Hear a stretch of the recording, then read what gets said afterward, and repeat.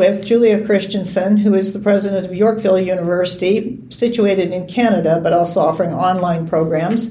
I met Julia when you came back from World Economic Forum in 2019 or 2020. Thomas Yu is a mutual colleague of ours. Today what we're talking about in this episode is the bit of an update on what's going on with the Global Responsible Leadership Initiative, the podcast I did in 2015, bit of that, and then a whole lot of Julia's experience as an educator in higher education. We're going to be talking about transformation, business schools, the relevance of business schools to global issues, United Nations.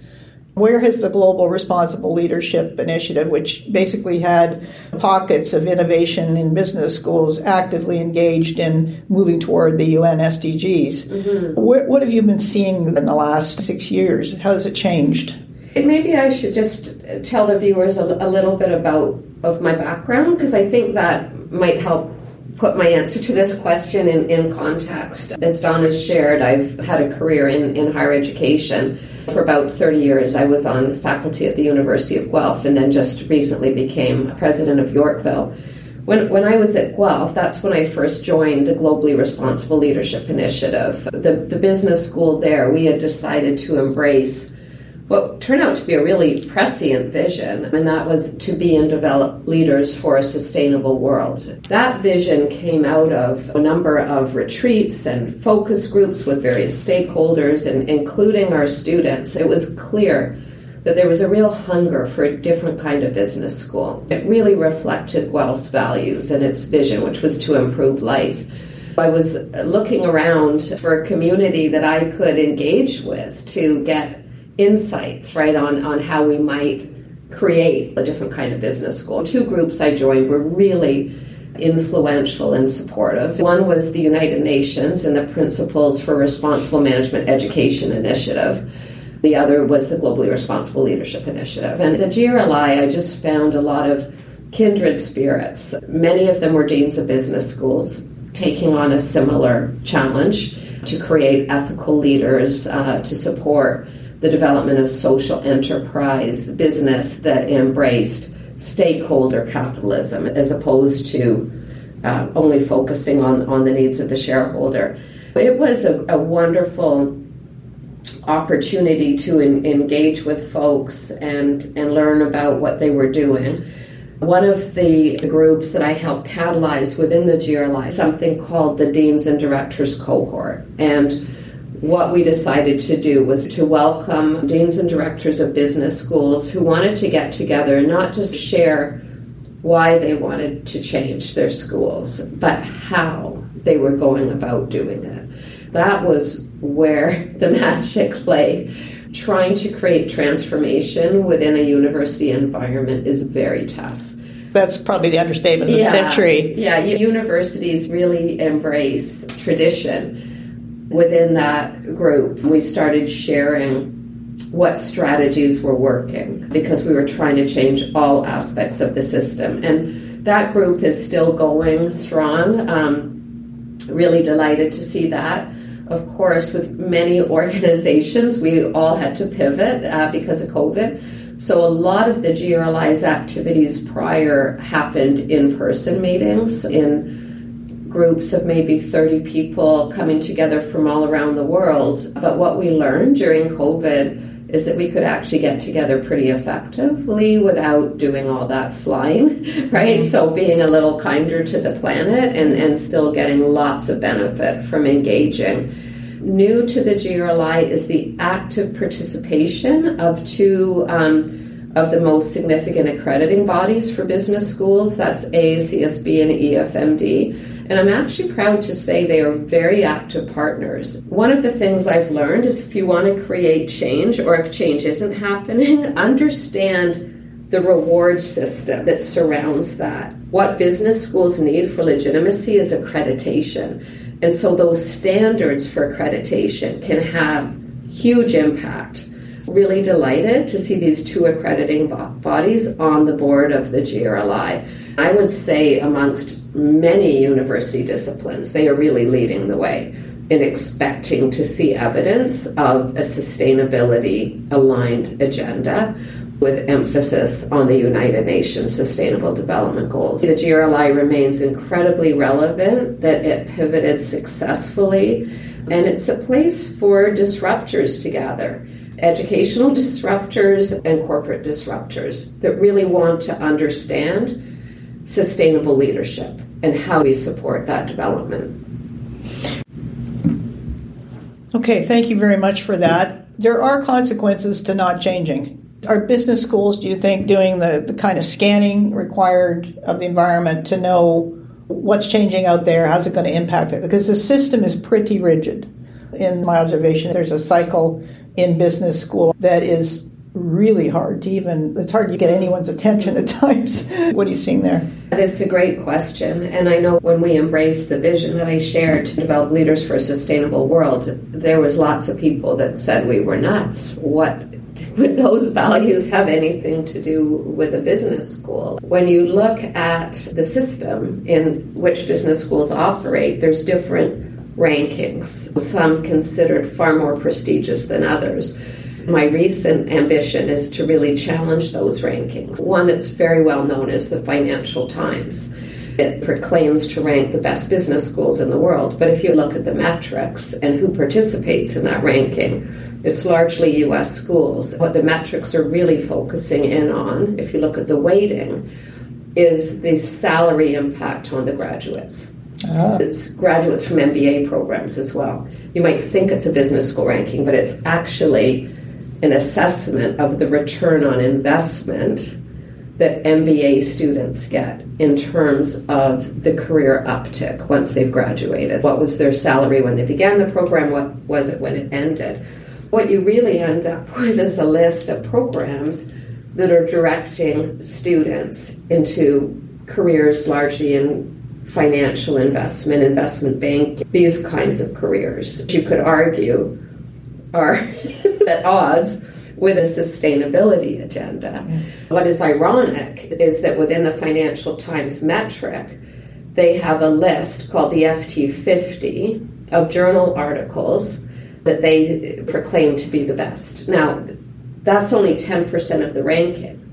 But what has happened, because of the prestige of the Financial Times, business schools from around the world have embraced that list of 50 journals as the gold standard of faculty research.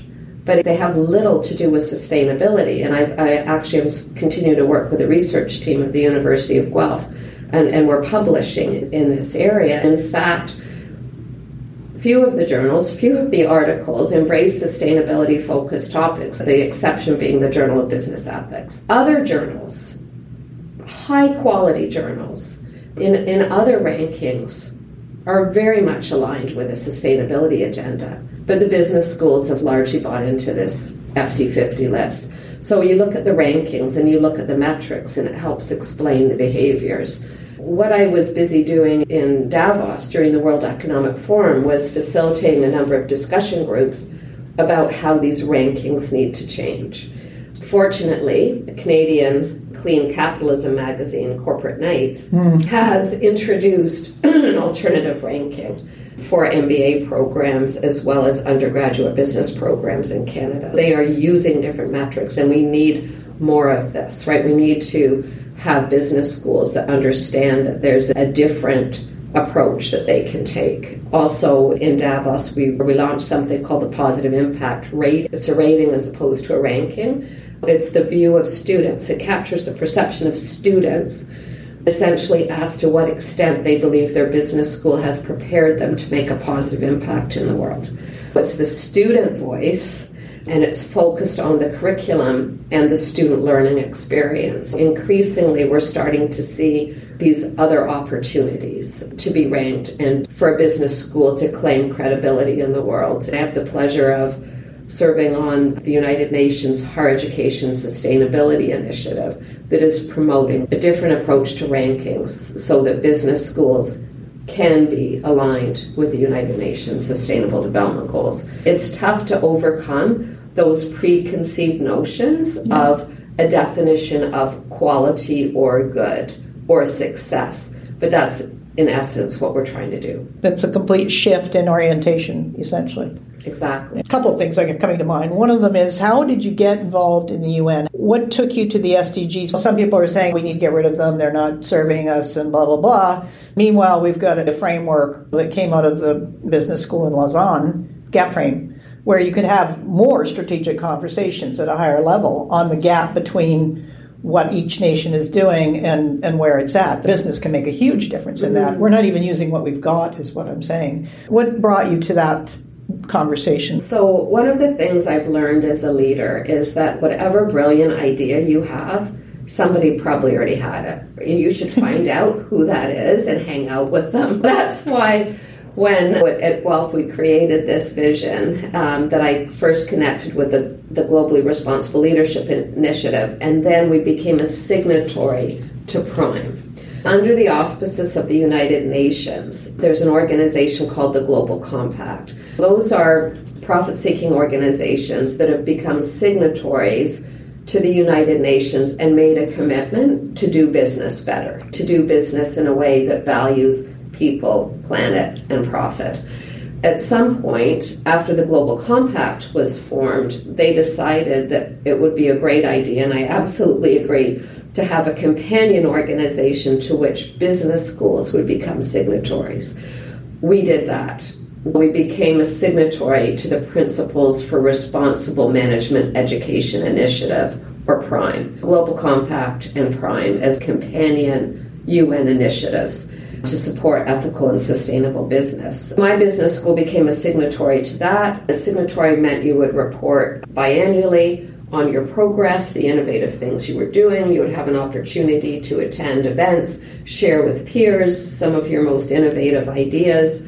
And through that, we became known as being real innovators in this space. And I think just like everything, right? You have people who are claiming to be doing certain things, and maybe you're doing a bit of greenwashing, and then others where it's really authentic and people can come up with a lot of great examples of things they're doing in alignment. We developed a reputation for that, and that led to an invitation to address the United Nations General Assembly in New York City on behalf of Prime signatory. That was an incredible honor, to address heads of state and corporate leaders on the desperate need for a different kind of business school, one that really understood the power of business to do good in the world. Ethical business is a business that takes a long-term view, that really does balance the needs of its stakeholders.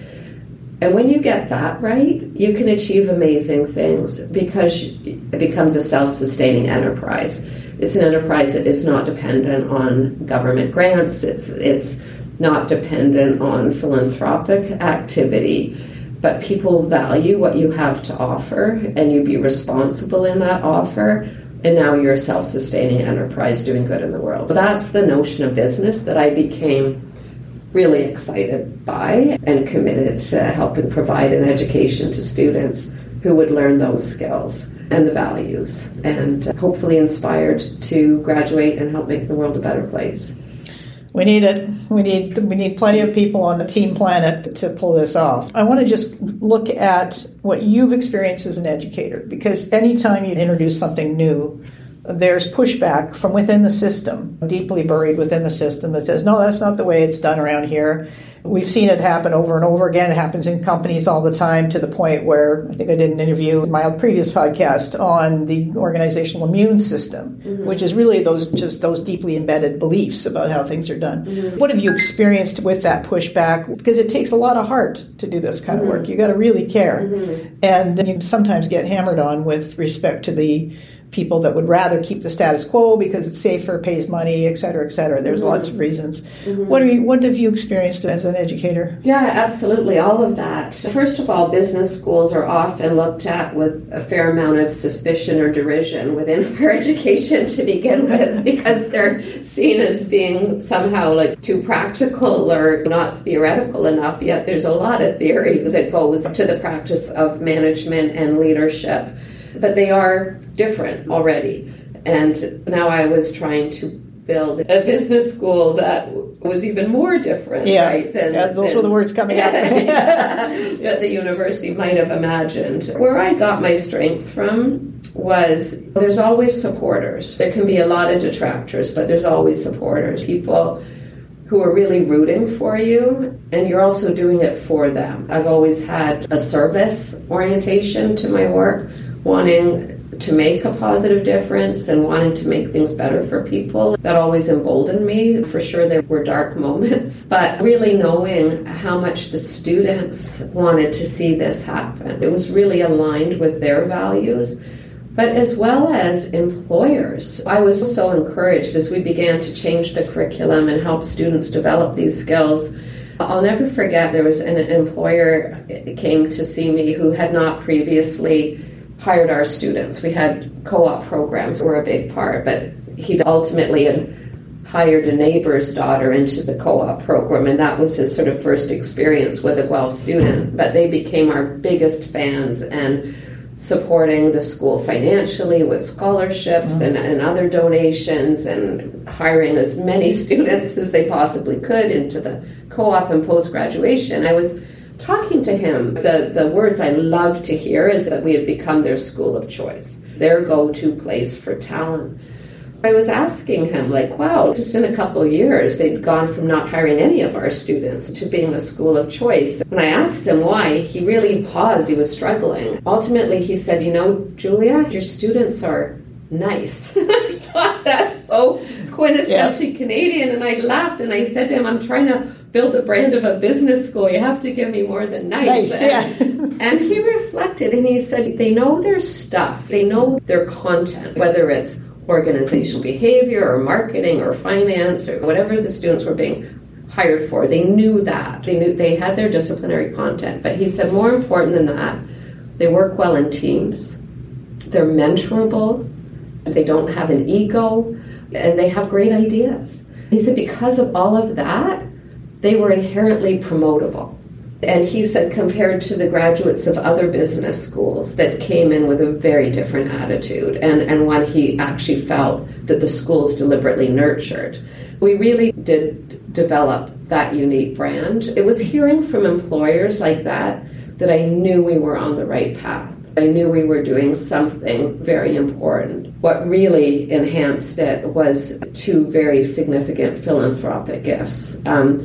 One, the largest single gift in the university's history, $21 million, came from Kim and Stu Lang to name the school after Stu's father, Gordon. So it became the Gordon Lang School of Business and Economics. It was absolutely because there was an alignment of values. Then a second significant gift, $7 million, came from John Wood just before he passed. With the support of his family, we created the Wood Center for Student Enterprise. Through that center, students from any program at the university could learn entrepreneurial skills. He really bought into this notion of business as a force for good. He and I both believed strongly that students from any program would benefit from some basic business acumen and entrepreneurial skills, that ability to ideate, to see a problem and be able to come up with a solution, and then introducing a business model. Now you've got this sustainable solution because it can become self-funding. It was folks external to the university that I could tell really valued what we were doing and wanted to step up and support the effort. One of the things I've observed is that we have to collaborate. We've got complex issues that are way bigger than any one person. If the person with the ego walks in and thinks they've got the answer, they're wrong from the beginning. That skill of collaboration is absolutely invaluable. You have to have it. And that also then positions you well internationally, because if you contain it within North America, there's such a strong undercurrent of competitive profit motivation. If you look at it more widely, you end up with a whole lot more collaboration, readiness, attitude, willingness to get together and work on some of these issues together. And cultural intelligence, right? The ability to get on with others who may present as different to yourself. The whole social justice, equality, diversity.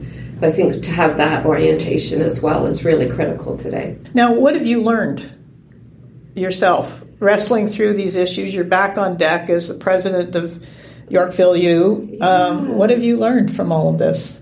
Oh, I've learned so many things. It was funny, after spending almost 35 years at the University of Guelph, I didn't think I was going to be moving on to another institution. But when the opportunity to join Yorkville came along, it was just too irresistible. Yorkville is Canada's largest private university. We have operations in British Columbia, Ontario, and New Brunswick. One of our claims to fame is that we're a very accessible university, in that we have very large graduate programs. We welcome in far more students than a public university might to a graduate program. Our largest is our Masters of Counseling Psychology program that prepares graduates to really support the mental health of others. We have a Masters of Education program with a number of areas of focus, including social justice. And then we have a BBA program across our 3 campuses. We have the Toronto Film School, which prepares students to tell their own story and make a difference in the world through film. We have a number of other related programs in design and the arts. What I've learned about myself is just a profound need to serve and to make a difference in society. And what I know absolutely about higher education, it has the power to transform lives. But just like business, when it's done right, we need the right curriculum. We need a real focus on skills. What I love about the combination of programs we have at Yorkville, if you think about it, is the pillars of a healthy society. So mental health, education, sustainable commerce, the arts. Now I have an opportunity to serve as president and help shape this education and to transform lives, to help people find their path, to benefit from a thoughtful education. All of our courses, our largest class sizes are 25. It's very unique within the Canadian higher education landscape to have such small courses. What we're working on now is making sure we capitalize on that in terms of the curriculum and the pedagogy and what our students can learn and then the careers they can go on to have. I've just recently had the pleasure of presiding over convocations across the country, and the stories that I heard from our students and the valedictorians about how this education had transformed their lives. In New Brunswick, we had students convocate from every province and territory in Canada. These are students who stayed in their communities because this was all our New Brunswick offering. It's like 100% online. Students can learn from anywhere. They stay within their communities. They graduate within their communities, and they go on to have an impact in their communities, bringing new knowledge, new approaches, new skills in mental health, in education, and in business and the arts. Pretty remarkable, pretty transformative. Collectively, we had students from 36 countries convocate. I guess I was just born to be an educational disruptor. Very grateful for my career at Guelph, and now I just had my 1-year anniversary coming up as president of Yorkville and getting the lay of the land, and so proud of what we're doing, but really committed to helping take us to the next level as well. Brilliant. Let's just to close off with a bit of advice for students who are considering the lay of the land, the eco-anxiety aspect of, we know we're on a time crunch with respect to paying attention to the health and vitality of ecosystems and social systems. And then we've got a lot of schools that are still operating and businesses that are still operating as if none of that is relevant. What would you say to a student? What would you say to other business schools or other faculties that are in their rut doing what they've always done? Well, to the students, I say choose your programs wisely. Really understand by looking at the curriculum, the values that are presented there, and the work that the faculty do and the work that gets promoted. Are there sustainability leaders, people that are recognized for the work they're doing and the impact that it's having? Choose a school where you're not just going to be sitting in a classroom, but you're out in the community doing projects that have meaning. Within a lot of higher education, there's so much busy work for students and busy work for faculty. You want to learn the theory of your discipline or the school. Find the cool stuff, right? Sometimes they're electives. They might even be out of your school or your faculty, but they can contribute, right, to the courses you need to graduate.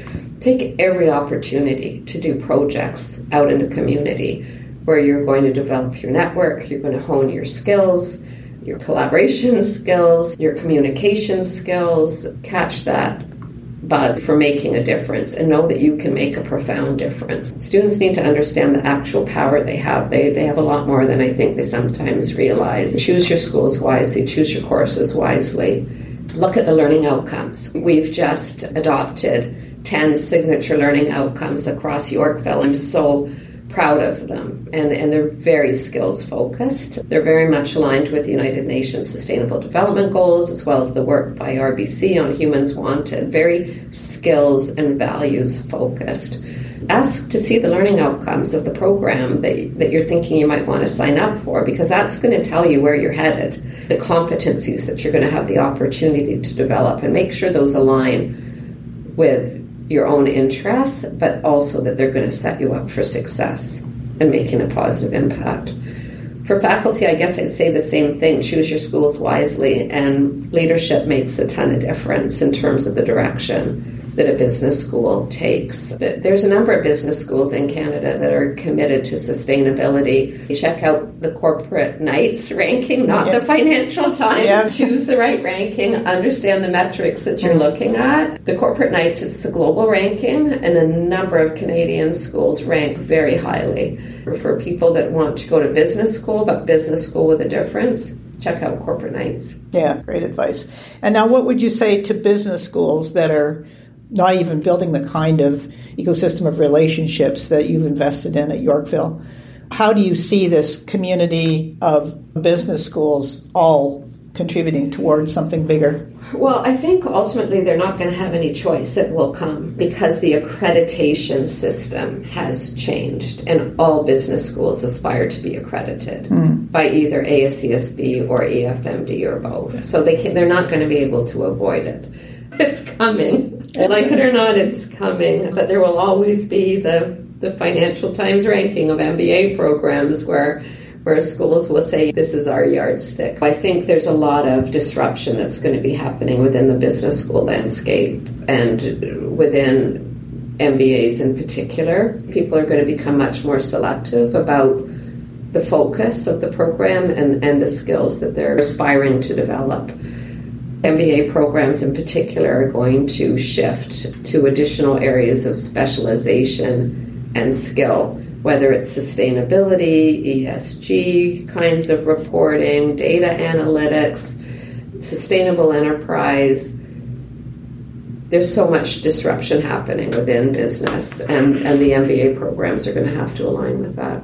The other direction of the disruption is just some of the businesses, big businesses, that are setting up their own universities because they're not getting what they need from universities. They're just doing their own thing. I think education is going to have to become far more embedded, and I expect to see a lot more partnerships so that people are earning a degree while they're working, applying their lessons on the job, and with the programs being employer supported to varying degrees. I came across something with Elon Musk on YouTube where he was saying, you don't have to go to university. Everything is available. It's all online, which then tells you that the reason why you do go to university is so you can sit down and meet people from 38 countries, the number you gave earlier. It's in the community and the network and the relationships. The strongest equity will be found. I absolutely agree, and I think it's interesting at the core of your statement is asking a very provocative question, and it's what is the role of universities in a world where everyone has information in the palm of their hand?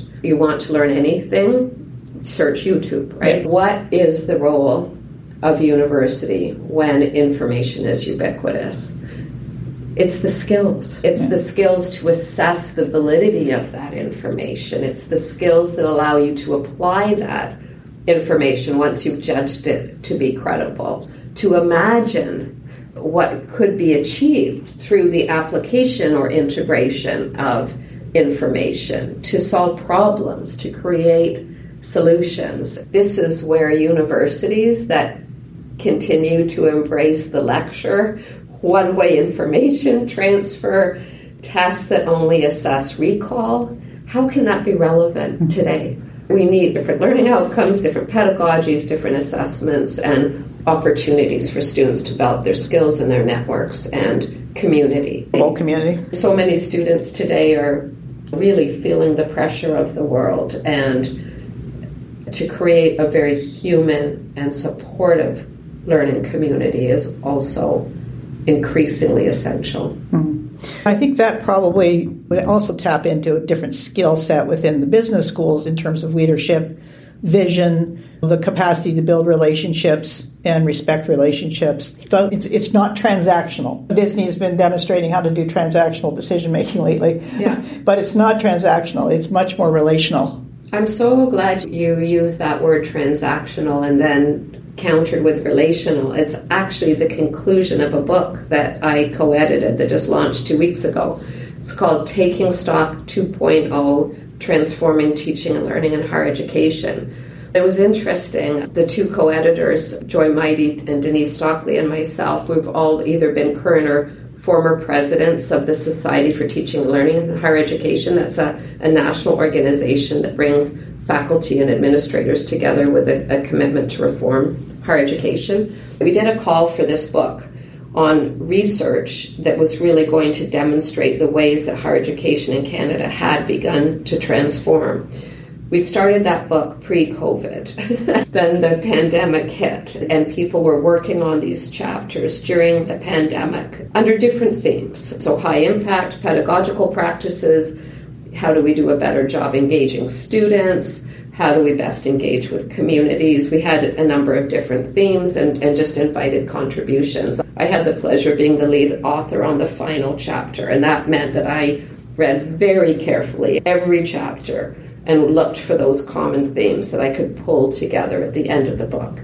And the common theme was caring. So simple. Yes, it was a call to move from the transactional approach of higher education where I'm the instructor, I tell you to do these things, you do these things, I give you a grade, to truly caring, to creating a community of care. I had not expected it. We hadn't done a call for papers on the need to shift from transactional to relational, but that is what everyone, pretty much every chapter in the book, ended up touching on. I was just amazed, but I couldn't have been more pleased or in agreement with that is the message of our time. We need to create caring communities in which people can truly learn. I have a little block print beside my desk that says compassion is the understanding, it's the interrelationship and interconnectedness of all things. Yeah. Consciousness is not useful. The higher levels of self-awareness is not useful unless you have caring to go with it. There is a triad there of care, compassion, and connection, consciousness. I have a list of C words for decision-making. Yeah, nice. But it's just to say that's it. Caring counterbalances everything else we've seen that absolutely makes no sense. If we do not care, then biodiversity will continue to drop. We're not moving, we're not changing as a species, but we have to. Mm-hmm. So what do we want to wait for, until we hit the wall, or can we think ahead, see ahead, use some foresight, and develop from there? It's really a relief to hear that. I'm grateful. Yeah, it's available on Amazon. My two co-editors and myself, we agreed to receive no royalties from the book, and that it's going to support the Society's Equity, Diversity, and Inclusion Initiative. It's reasonably priced on Amazon. To go back to your earlier point, if we're going to live that vision, if we're really going to move beyond the individual disruptors and change makers who contributed chapters to the book, we talk about moving beyond renegade to systems level change, right? There's beautiful, wonderful pockets of innovation on every campus in this country. But the trick is, how do we make that the standard? Mm-hmm. What is it about the system that needs to change to support that radical transformation? One of the big things we have to change is how we select and reward faculty, because it's very difficult to have people teach these skills if they don't have them themselves. We need to move beyond having the PhD and a publication record as the primary criteria, although those things are important. We need to be assessing people's emotional intelligence, their ability to work well with others, to be nurturing, to want to mentor others in learning pursuits. Of course, we have traditionally at the big public universities huge class sizes. Yeah. So how do you do that, right? We have to start to say, if we're very serious about creating caring communities of learning, what are the most significant aspects of the system that are going to need to change? That's why I'm delighted to be at Yorkville, because here I believe I have an opportunity to build on what is already wonderful and to help take things to the next level. Yeah, it's about ethos, the fundamental ethos, the core ethos that runs the philosophy behind the schools. Thank you. Yeah. Anything else that we didn't touch on? Just thank you. Thanks for your interest. Thanks for your time. It's been lovely to reflect on all of this. Well, it's very exciting. Clearly, we need business schools to be up to the mark for the challenges we face. We will be working collaboratively to solve these big issues.